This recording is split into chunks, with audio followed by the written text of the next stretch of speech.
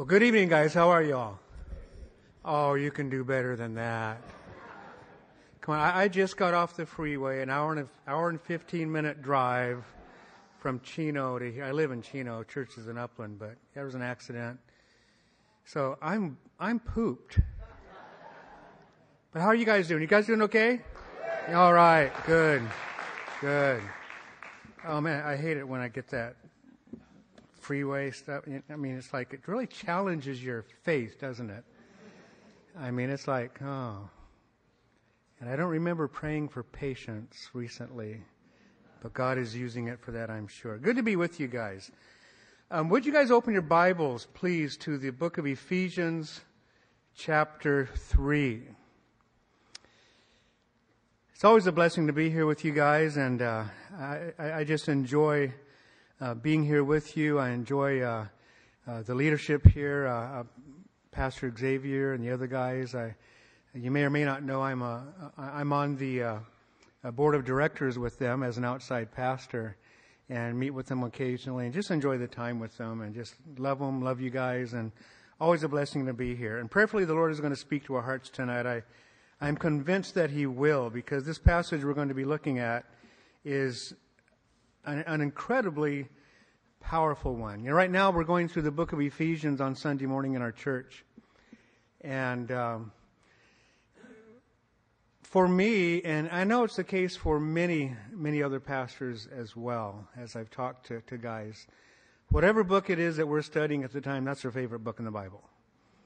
Whatever we're going, because there's just so many rich nuggets that come through, but Ephesians is one of those that always is a favorite of so many things here.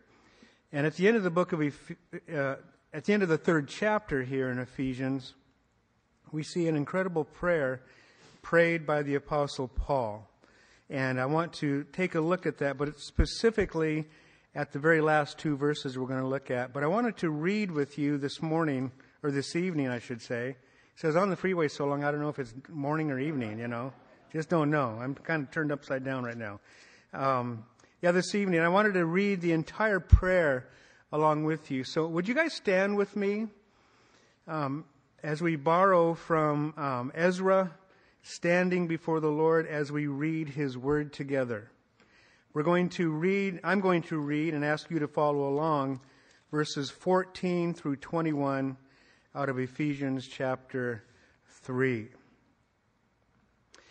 For this reason, I bow my knees to the Father of our Lord Jesus Christ, from whom the whole family in heaven and earth is named, that He would grant you, according to the riches of His glory, to be strengthened with might through His Spirit in the inner man, that Christ may dwell in your hearts through faith, that you, being rooted and grounded in love, may be able to comprehend with all the saints what is the width and length and depth and height, to know the love of Christ, which passes knowledge, that you may be filled with all the fullness of God.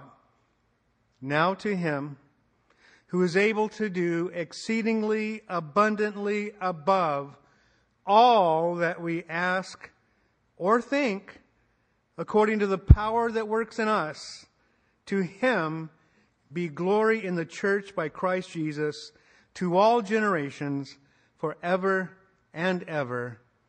Amen. Shall we pray? And Lord God, that really is our prayer tonight. Lord, that these things would be granted to us. And Lord, we desire that You would be honored, that You would be glorified in this place. Truly, in the church today, in this generation, might You be glorified and continue to be glorified forever and ever. And so, Lord, have Your way in our hearts now.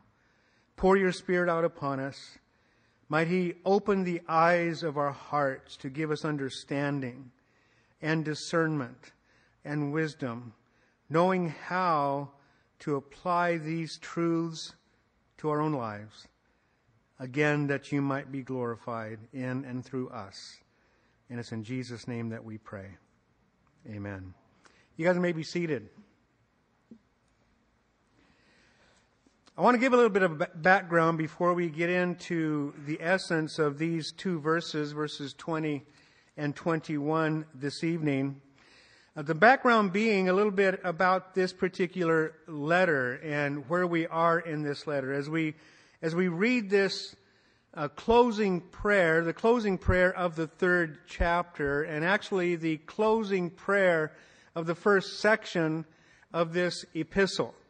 This first section being the part of the letter in which the Apostle Paul, in writing to the Ephesian church, is sharing with them all that the Lord Jesus Christ has done for them. All the blessings that they have. In chapter 1, verse 3, we see that Paul writes that God already has blessed us with every spiritual blessing. Has blessed us with every spiritual blessing in the heavenly places in Christ Jesus. The blessings already have been given. It is up to us basically to walk in those blessings. Whenever we pray for God's blessings, I mean, we've got to remember that every spiritual blessing already has been bestowed upon us. They truly have. It's just that the need for us to experience those blessings through our relationship with Jesus in the way that we commit our hearts to Him, to follow Him, and to obey Him, to walk with Him, to treat Him as our God, as our Lord. As we have this understanding of who we are in Him, and have this understanding of His place in our lives. You know, this idea that, you know, He's God and I'm not. He's my creator. I'm the one that He created. He is Lord. He is my master. I am His servant, His slave. He's my Father. I'm His child. And in understanding my place before Him and treating Him that way, you know, it's one way to call the Lord our Lord. It's one thing to say of the Lord that He is my Lord Jesus. It's another thing actually to treat Him that way and to give Him that place in our lives. Amen? And it's something that we've got to do. We've got to give Him that place. He won't take it. He has that place. He deserves that place. He is God. He has done so much for us. We have experienced every spiritual blessing in Him. In these first 3 chapters, we find out where it is that we actually stand in Christ, who we are in Christ, what we have in Christ, what is before us in Christ. That phrase, in Christ, or in Him, or in Jesus, in the Lord, takes place so many times in these first 3 chapters.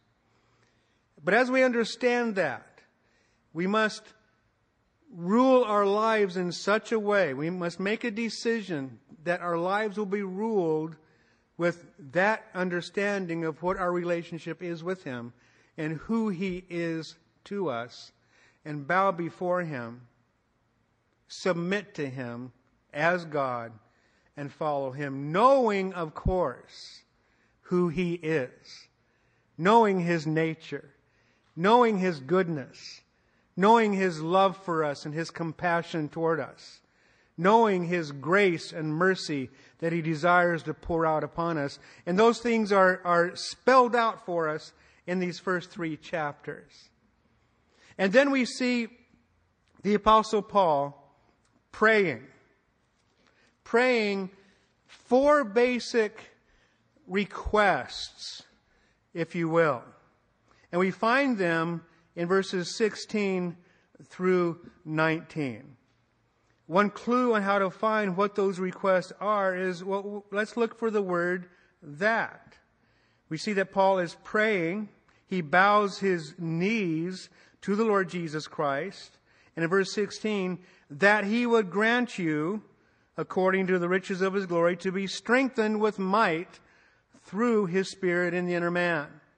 So the first request is that we might receive strength inwardly. The second request in verse 17, that Christ may dwell in your hearts through faith. So that Christ would actually dwell in our hearts, that He would be at home there, that we would provide for Him in our hearts a place of comfort for Him, a place that He'll feel comfortable, that He'll enjoy being there. And of course, we get the idea of what that means. You know, every room in the house being cleaned up. You know, there's a little booklet entitled, My Heart, Christ's Home. Some of you may know of that. How many of you have read that little booklet, My Heart, Christ's Home? I would encourage you guys to grab that. I'm not sure if you've got them here at the bookstore here at the church. I would imagine there may be some. And prayerfully there will be a run on that book, because it's really a great book, because it gives insight into what it means to have our hearts in the kind of condition that Jesus actually feels perfectly at home there. You get the idea what that means. The third request begins there in verse 17, that you being rooted and grounded in love, that's not a request, but that's a state of being, as we are rooted and grounded in love, that we may be able to comprehend with all the saints what is the width and length and depth and height, to know the love of Christ which passes knowledge. So basically the third request, understanding and a comprehension of the reality of Jesus' love for us. This love that passes knowledge. It's interesting that Paul prays that we would know something that is past knowing. Have you ever thought about that when you read this? He's praying that we would know the love of Christ which passes knowledge. You can't know it, but he prays that we will. Interesting. The depth of it is so great that we can't find it all out. We can't experience it all. We can't understand the immensity of it. And yet the prayer is that we would know it. And then the fourth request, that we would be filled with all the fullness of God. The fullness of God. Soak that in for a moment. The fullness of all that God is. In all of His majesty and greatness and His power. The one who created the heavens and the earth. The one for whom nothing is impossible. The one who is filled with love and mercy and grace and kindness toward us. The one who is righteous and holy in every way. We sang about His holiness earlier this evening, didn't we? One of the questions to us is very simply this. Do we really believe, do we acknowledge the reality of His holiness? Do we believe that He is set apart from all in every single way? In His love, He is holy, set apart from us. In His mercy, He is holy. In His righteousness, He is holy. In His justice, He is holy. In His grace, He is holy. In every attribute we can give to Him, every characteristic, every trait, He is holy. And in all His fullness, it is Paul's prayer for the Ephesians that they themselves would be filled with all of that fullness of God. That's amazing. It's amazing. I do want to point out something to you, something that perhaps you have heard before. If you have, repetition is good. Whenever we see a prayer in the Bible, whenever we see a prayer on behalf of and for a group of people like this one, the Apostle Paul, of course, when he wrote this letter, was led by God to pray for these people. And we understand that this was this man, the Apostle Paul, in his heart of love for these particular people at the church at Ephesus that he founded, that he wanted to pray for this group of people, these things, after presenting them with these truths in this letter to this point. He wanted to pray that they would understand it, that they would grasp it, that they would receive it, that Christ would dwell in them, they would gain inner strength through the power of the Holy Spirit, that they would know the love of Christ that even passes knowledge, yet know it, that the fullness of God would dwell within them as well, that they would be filled with all the fullness of God, and get all of these things. He prayed that prayer.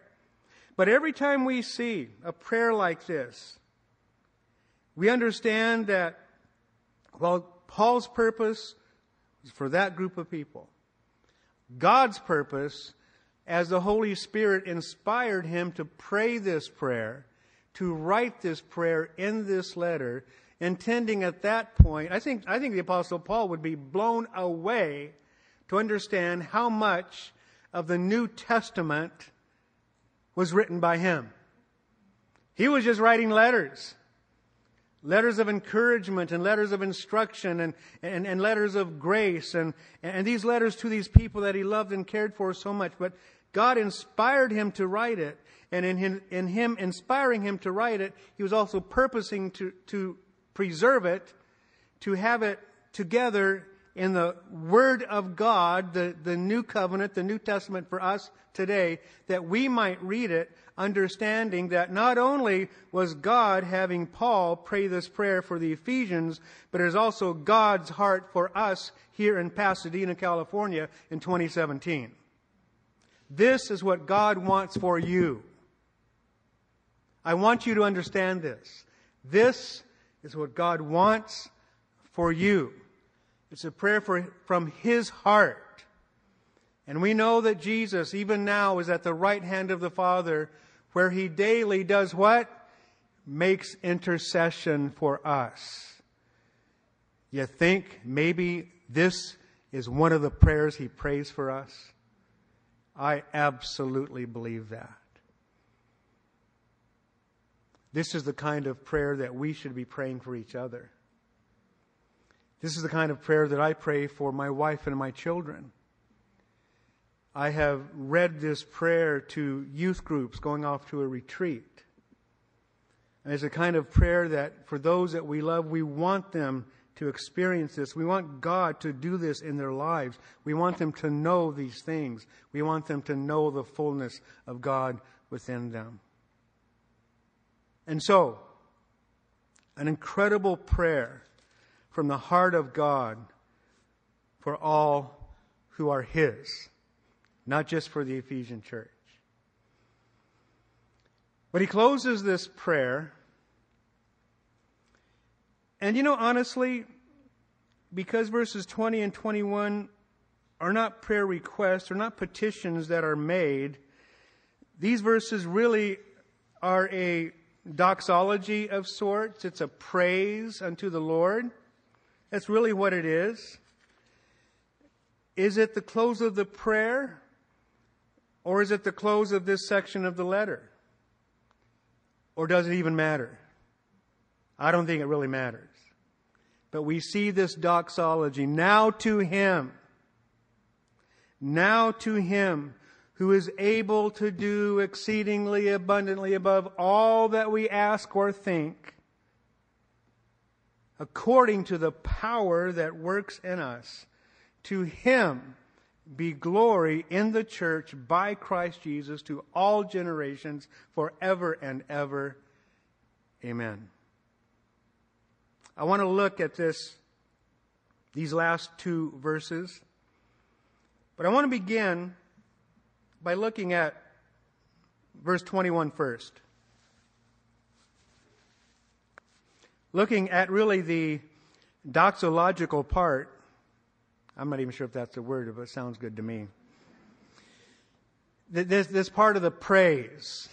Now to Him be glory in the church by Christ Jesus to all generations forever and ever. Amen. As we look at this portion of the prayer, this praise to God, it's a very fitting place for this offering of praise to God, based upon the fact that Paul had just written what he had written, and he had just prayed what he had prayed. And obviously, with such incredible truths written for the Ephesian church, understanding all that they have, all that God has done, all the blessings that they've received, the place where they stand, who they are in the Lord Jesus, all these things, it's a fitting place for this praise because we need to praise God at a time like this. Because if we are going to understand all these incredible truths that only the Holy Spirit can help us to know and understand, the natural mind does not conceive of the things of God, right?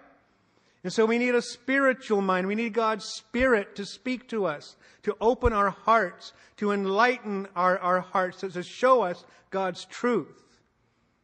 And so we pray that He'll do that. But God also is able to open our hearts. He is able to make us understand. He is able to help us to grasp. He is able that we might have the kind of understanding that would cause us to live lives of health, spiritual health, and fruitfulness for Him.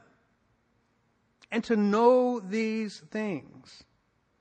But to Him be glory. To Him be glory. We understand, of course, that the Bible states, not in just a single place, but in many places, that God is to be glorified and Him alone. In Isaiah 42:8, we see that God speaks through the prophet, I am the Lord, that is my name, and my glory I will not give to another, nor my praise to carved images. There was a time in the book of Exodus when Moses, in the 33rd chapter, he sought that he might see the glory of God. In verses 18 and 19, in Exodus 33, he said to the Lord, please show me your glory. And then the Lord told him, I'll make all my goodness pass before you, and I will proclaim the name of the Lord before you. I will be gracious to whom I'll be gracious. I will have compassion on whom I will have compassion. Then later in chapter 34, in verses 6 and 7, and the Lord passed before him and proclaimed, the Lord God, merciful and gracious. Okay, notice that in that passage we see that God said, I will proclaim the name of the Lord before you. Show me your glory. I'll proclaim my name before you. The proclamation of who He is the revelation of His glory. You see that? So as He speaks of who He is, I will make the Lord God, merciful and gracious, long-suffering and abounding in goodness and truth, keeping mercy. Mercy mentioned for the second time here. That's significant. Keeping mercy for thousands, forgiving iniquity and transgression and sin, by no means clearing the guilty, visiting the iniquity of the fathers upon the children and the children's children to the third and the fourth generation. And then verse 10. And He said, God said, behold, I make a covenant. Before all your people I will do marvels such as have not been done in all the earth, nor in any nation, and all the people among whom you are shall see the work of the Lord, for it is an awesome thing that I will do with you. I would like to submit something to you based on those words. As God declares His glory, as He proclaims His name, and all of His goodness and mercy and kindness and grace, in His righteousness, in His justice, as He proclaims His name, He wants to do that through you and me. Are you guys convinced of that? He wants to do it through you and through me, through His children, through His people. And He says that all the people among whom you are shall see the work of the Lord. All the people among whom you are shall see the work of the Lord. Question for us: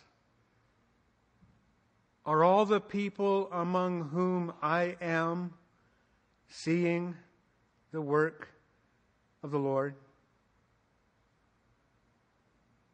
Seeing people who are weak made strong,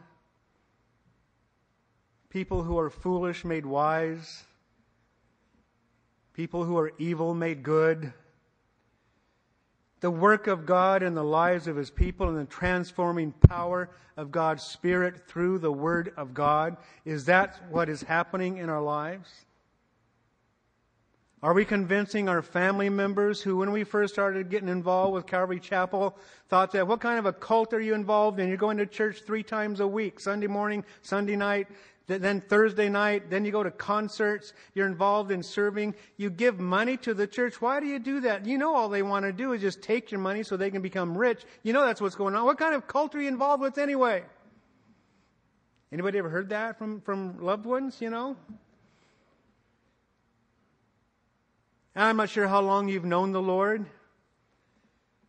but over that time, especially if it's a prolonged period of time, have they been convinced because they have seen the work of the Lord in you that there must be something real about this Jesus whom you say you love? I pray so. It's God's purpose. Even as He, in the context of a passage in which He reveals His glory, He says this, that all the people among whom you are shall see the work of the Lord. Incredible. Incredible. Is God's glory being revealed in you and in me? Jeremiah 9:23 and 24. Thus says the Lord, let not the wise man glory in his wisdom, let not the mighty man glory in his might, nor let the rich man glory in his riches.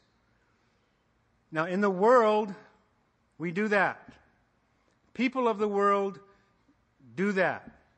People of Christ can do that, allowing the ways of the world and the values of the world to penetrate us and move us. Yet, God says this, but let him who glories glory in this, that he understands and knows me. That I am the Lord, exercising loving kindness, judgment, and righteousness in the earth, for in these I delight, says the Lord.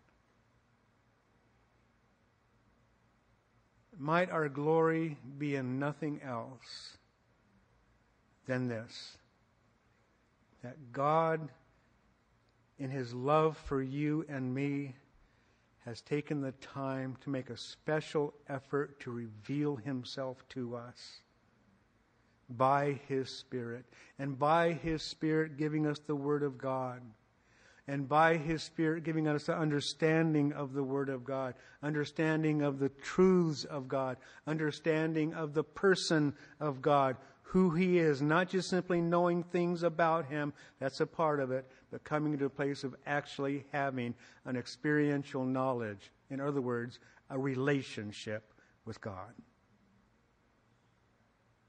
Incredible. Glory in the fact that God has brought you to know Him and to understand Him. Amazing grace, how sweet the sound that saved a wretch like me. Incredible. Incredible.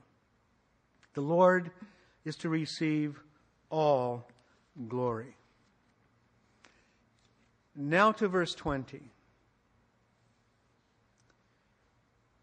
Now to Him. That's the beginning of the praise. But then God begins to describe Him, to define Him in some ways. Obviously not fully. I mean, this isn't a complete work of theology in the study of God, but it is a brief statement that if we can grab hold of this, people, it will revolutionize our walk with Jesus. And if you have grabbed hold of it, you will attest to the fact that when you did grab hold of it, it revolutionized your walk with Jesus. To understand that God is able to do exceedingly abundantly above. Not just simply above, exceedingly above. Abundantly above. And not just abundantly above, exceedingly abundantly above. All that we ask Him. All that we ask or even think. Those things that we dared to think that God might do in our lives and in the lives of people around us. That we dared think it, but we dared not speak it because we thought it was just too far out there, too much. But He is able to do anything. Are you guys convinced of that? I saw a couple of you shaking your head and a few voices. I'm going to ask that question again. But you know what? Don't answer yes unless you really believe it. Do you believe that God can do anything? There's nothing that's too hard for Him. Nothing. And if God can put it in your heart to ask for it, He certainly can bring it about. He certainly can make it happen. To Him who is able to do exceedingly abundantly above all that we ask or think, according to the power that works in us. And I mean, that last phrase, according to the power that works in us, that's crazy.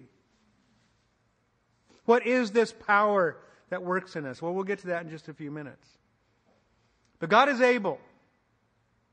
God is able. In the NASB translation, New American Standard Bible, it reads this way: now to Him who is able to do far more abundantly beyond. I like the word beyond more than above. It gives me a sense of, I don't know, it just more greatness, further out there, more. I mean, beyond your wildest imaginations, right? Beyond all that we ask or think, according to the power that works in us. The New Living Translation, which is not an actual word for word, but it helps give us some understanding. I like the way it's worded. It says, now all glory to God, who is able, through His mighty power at work within us, to accomplish infinitely more than we might ask or think. I like that. That's what God is able to do. And again, we need to ask ourselves, do I really believe it? God is able, He says. And I think that this may be the most important words. These may be the most important words right here in this 20th verse in the entire first 3 chapters. Because without God's ability to do all that has already been talked about, it's meaningless.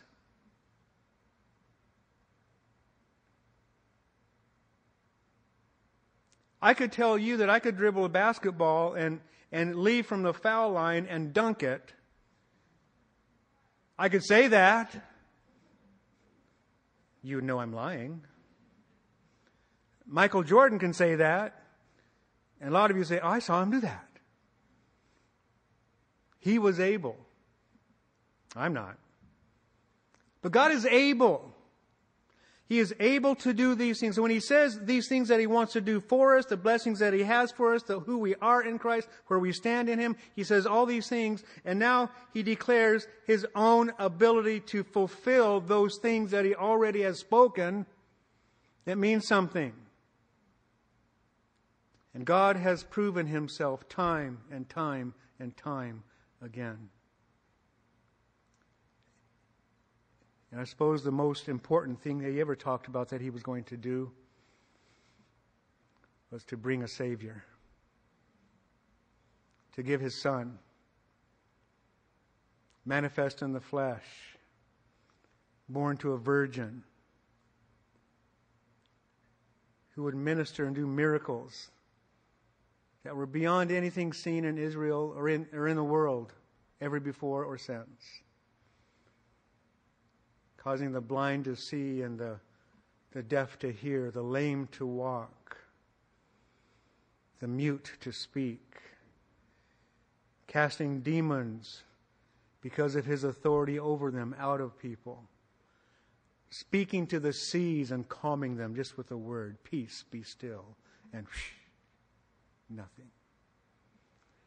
His authority over all of creation was demonstrated. And then he took your sins and mine upon himself and died on that cross, having promised that he would rise on the third day. And he did. There have been others who claimed that they would rise from the dead. They died and remained that way. Only Jesus fulfilled the promise. This word able, you may be familiar with this, perhaps not, but it is a Greek word dunamai, which is of the same root of the word power. Power basically speaks of ability. When we speak of God's power, it speaks of His ability. And this word dunamai or dunamis in the noun form, it's a word from which we get the word in English dynamite, because of the power of it. Power. He is able. That's the word able. And we find here in this phrase two different modifiers for it. In other words, two different ways that the word is more clearly defined for us. One, He is able beyond everything. And that word everything is all-encompassing, includes all things. He is able beyond anything we can imagine. And He is able to do exceedingly abundantly beyond what we ask or conceive, or what we ask or think. He is able. The word to do, we could make a real to-do out of this. I'm sorry, I just had to say that. The word to do, a verb form, is the word poieo. That might make you think of the Greek word poema, which we find in Ephesians chapter 2, verse 10. Are you familiar with that? Turn to Ephesians 2:10. Poema. After this passage in which Paul declares the means of salvation, we are saved by grace through faith. Then in verse 10, he says, for we are His workmanship, poema. We are His workmanship created in Christ Jesus for good works, which God prepared beforehand that we should walk in them. His workmanship. Workmanship is the noun form of the verb to do. So we being His workmanship, it's like we are the product of His work. And that's the word poema, the product. But the essence of doing the work being done by God, that is poieo. And that's the word that is here in chapter 3, verse 20. He is able to do. He's able to work. He's able to make. It can be translated as make. It's involved in the word creation. The idea of creation. Create. That's make. To do. That's all these things are a part of that. He is able to do exceedingly abundantly above or beyond. Paul is fully aware of the greatness of the blessings that he's asking for in the prayer. And so, in this doxology, as I refer to it, in the doxology, he ascribes to God the power to actually do them for us. But God is able. Jeremiah 32:17 says, Ah, Lord God, behold, you have made the heavens and the earth by your great power and outstretched arm. There is nothing too hard for you. Jeremiah 32:27, later in that same chapter. Behold, I am the Lord, he says, the God of all flesh. Is there anything too hard for me? This word able, we find the same in the Greek translation of the Old Testament, Daniel chapter 3, verses 16 and 18. You know the name Shadrach, Meshach, and Abednego? When they refused to bow before the idol that Nebuchadnezzar had made, and then he called them into his office and basically said, listen, boys, I'm going to give you another chance. That's basically what he told them. And they said this to him: Nebuchadnezzar, we have no need to answer you in this matter. If that is the case, our God, and if that is the case, what is the case? If we are going to be thrown into this fiery furnace for failing to bow down to the image that you've made, if that is the case, our God whom we serve is able to deliver us from the burning fiery furnace. And he will deliver us from your hand, O king. This is after the king had said, who is going to deliver you from my hand? Our God will deliver us from your hand. He's able. And then they went on to say, but even if he doesn't, we are not going to serve your gods. We are not going to bow down to the images that you have set up. And if we die, we die, basically. We know what happened. They heated up the furnace 7 times its normal heat. As the door was opened, the soldiers who threw them in, they themselves were burned to death. The other 3 went in, and there was a little window in the furnace. I guess Nebuchadnezzar liked to see people burn. And somebody saw a 4th image in there, a 4th person. And according to VeggieTales, he's really shiny. Don't you love that? I think VeggieTales is more for adults than kids, to be honest with you. Really shiny. And it was the Lord Jesus walking with them. They brought him out. They were not burned. They were not singed. There was no hair that was burned. They had no smell of smoke or fire on them. Yes, God is able. The God who did that is able to rescue you and me, to rescue us from the afflictions that we go through. Doesn't mean he keeps us from entering into them, but he's with us through them. Even as the prophet Isaiah had written some, probably 150 years before this event with Daniel, or in Daniel, with his 3 friends. You will be with me in the flood and the fire. And he is. And he's able. He's able to get us through it.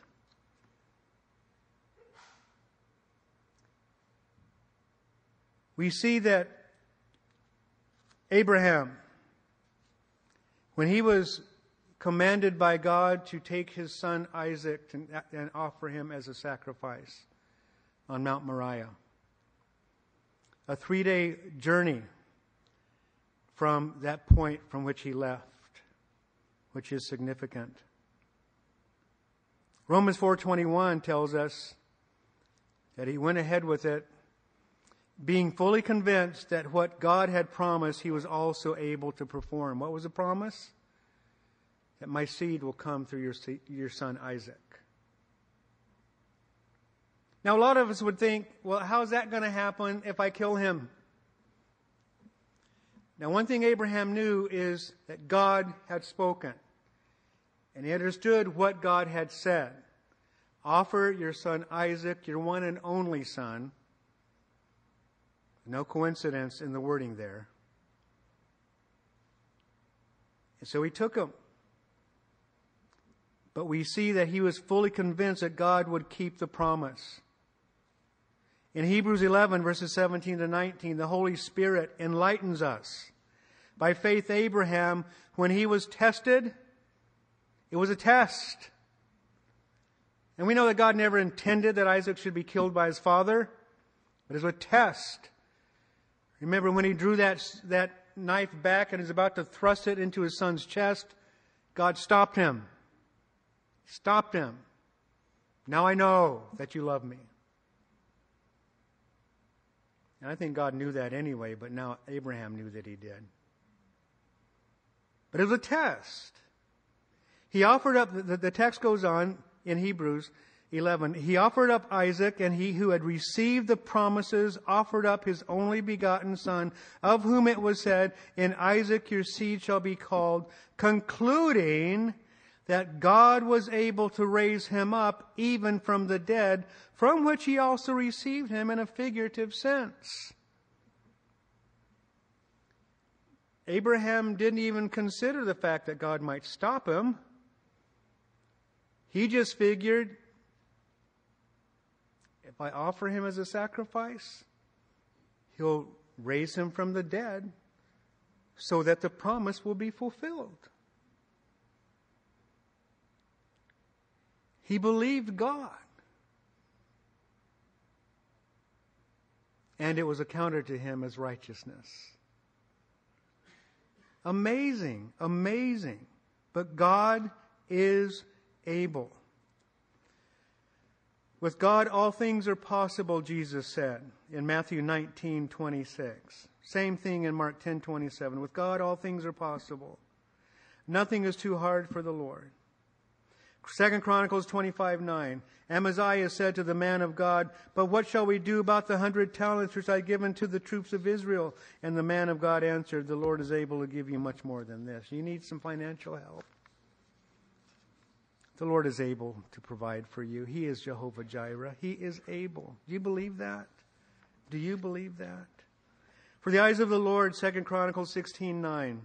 The eyes of the Lord run to and fro throughout the whole earth to show himself strong, to show his strength on behalf of those whose heart is loyal to him.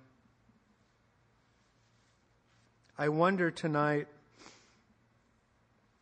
if we are not seeing this kind of power from God in our lives because of a lack of loyalty to him. Double-mindedness, perhaps. One foot in the kingdom and one foot in the world. Not completely loyal, as we see that Abraham was. I wonder. I think it's something for each one of us to take to the Lord tonight, maybe now. Seek him on that. For some of us here, I'm certain that God has already been speaking to you about it. Receive that. God shows his strength. He wants to show his strength on behalf of those who are loyal. Do we have a loyal heart toward God? Now, a couple of ways for us to look at this incredible promise.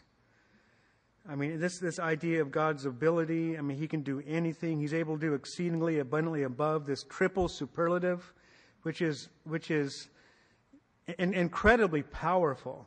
Again, not just simply above all, but abundantly above all and exceedingly abundantly above all.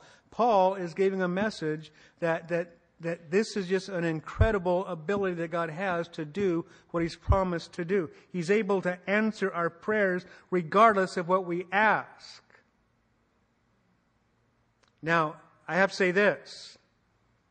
It must be according to his will. So when you pray something that you know that God would want to do. The salvation of a loved one, for example.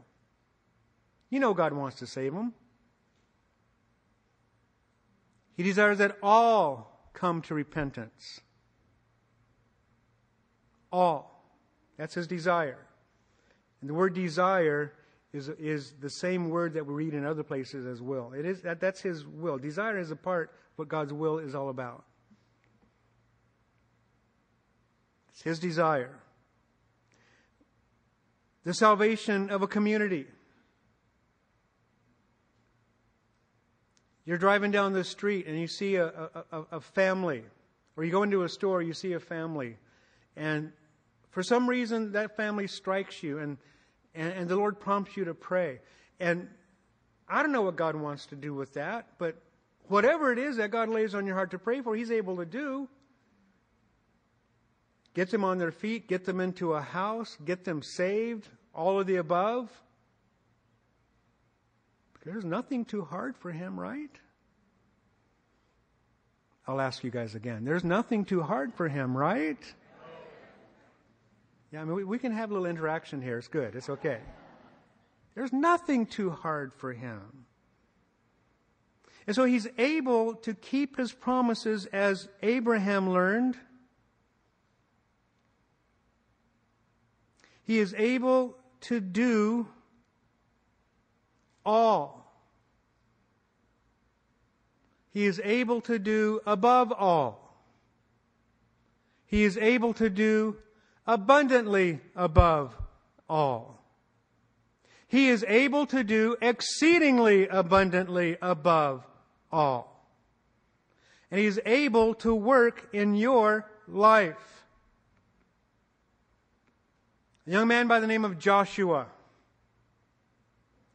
was being given the reins, the leadership over Israel to take them into the promised land. One who loved Moses, he honored Moses, he worked alongside of him, he was loyal to Moses, he didn't feel like he qualified to fill Moses' shoes. And as we read Joshua chapter 1, we see in 3 different places in the first 9 verses that God tells him, be strong and of good courage. Be strong.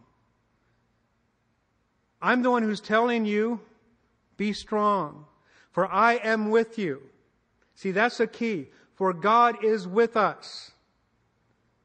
The reason we can have courage in our walk with Jesus, to be able to do things, to be able to even behave in such a way, we may have a sin issue, but we can overcome it in the power of Christ. Do you believe that? Let me ask you again. Do you believe that? We need more participation here, guys. I mean, we need to believe that He can do what He's promised to do. That we can walk in the way that He has instructed us to walk, to bring honor and glory to Him, because we have the power of the Holy Spirit within us to do those things that He's instructing us to do. We can live changed lives because it is God working in us. Look at this phrase here in this 20th verse. According to the power that works in us. It's the power of the Holy Spirit, the power of creation, the power of resurrection. Let's not ever say, I can't. Again. When it comes to something that we know God is asking us to do. I can't say I can't. I just said I can't, didn't I? But I can't say that. Not as a Christian.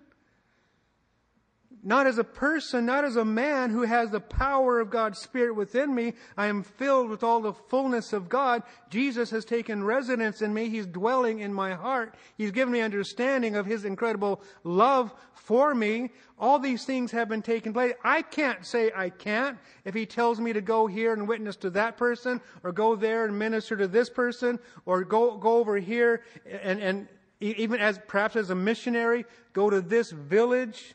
in Mexico or this village in Africa or fill in the blank, we cannot say, I can't. We might be able to say, Lord, I don't understand how you're going to do this, but I'm willing.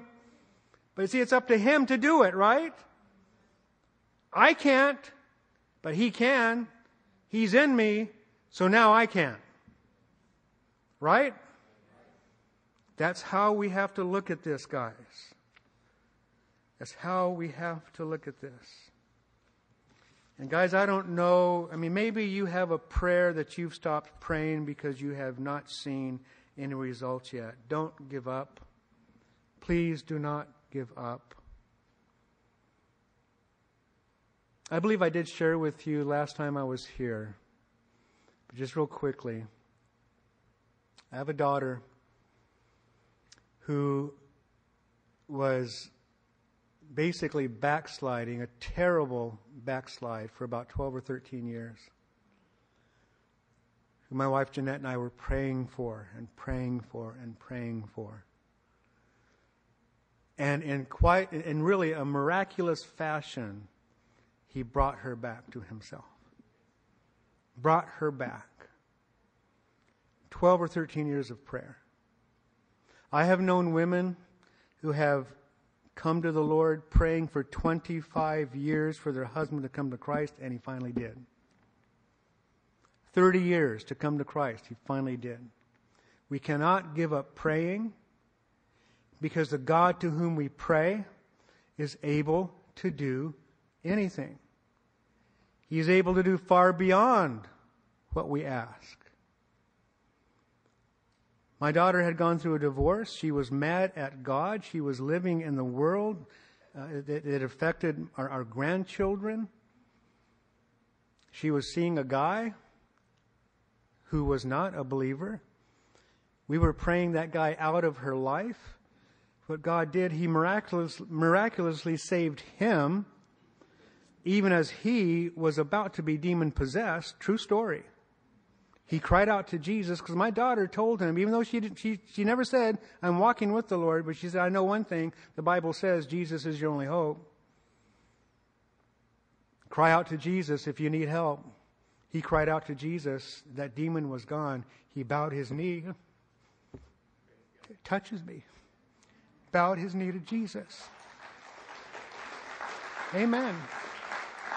And within a week, she was back with Jesus. They got married.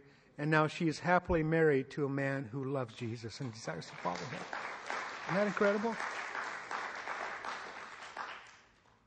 God is able. Don't stop asking. In fact, I believe this passage says, ask for more. Because God is able. And Father, help us to do so. Help us to trust You. And through Your work, God, might You be glorified. Might truly to You be glory in the church, in this church, by Christ Jesus, in this generation, and even forever and ever. Amen. Have Your way, God, we pray. We love You and thank You. In Jesus' precious name. Amen. Amen. God bless you guys. Wow. Boy, the exhortation of Scripture is so practical to us, And tonight, as it is not the will of the Lord that any should perish, but that all should come to repentance. If you're here and you have never made a commitment to give your life to Christ, we want to give you that opportunity before you leave here this evening to surrender your heart into His hands and pray and ask for His grace and His forgiveness upon your life. And I'd like to lead you in prayer right now. If you don't know Jesus and the Lord has spoken to your heart through this message that Pastor Randy brought this evening, pray after me. Ask the Lord to forgive you for your sins, and the Lord will show up in a beautiful way. Let's pray together. Father, I come to You in the name of Jesus. I want to ask You to forgive me for all of my sins.